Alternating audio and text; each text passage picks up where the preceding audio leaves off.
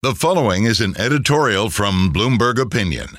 This was written by the Bloomberg editorial board.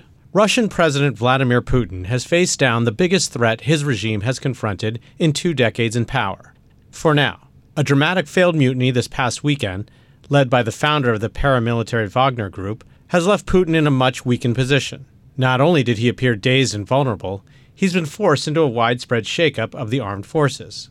How should the West respond? So far, NATO has wisely stayed above the fray, but 2 modest steps would be useful. First, the West should reiterate the importance of controlling nuclear devices and following safety protocols.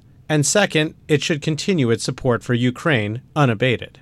Putin's reign, long abetted by a grotesque cast of gangsters, mercenaries, and war criminals, was never likely to end well for him. The question is how much damage he can do in the meantime. This was written by the Bloomberg editorial board. For more Bloomberg Opinion, please go to bloomberg.com/opinion or OPIN Go on the Bloomberg terminal. This has been Bloomberg Opinion.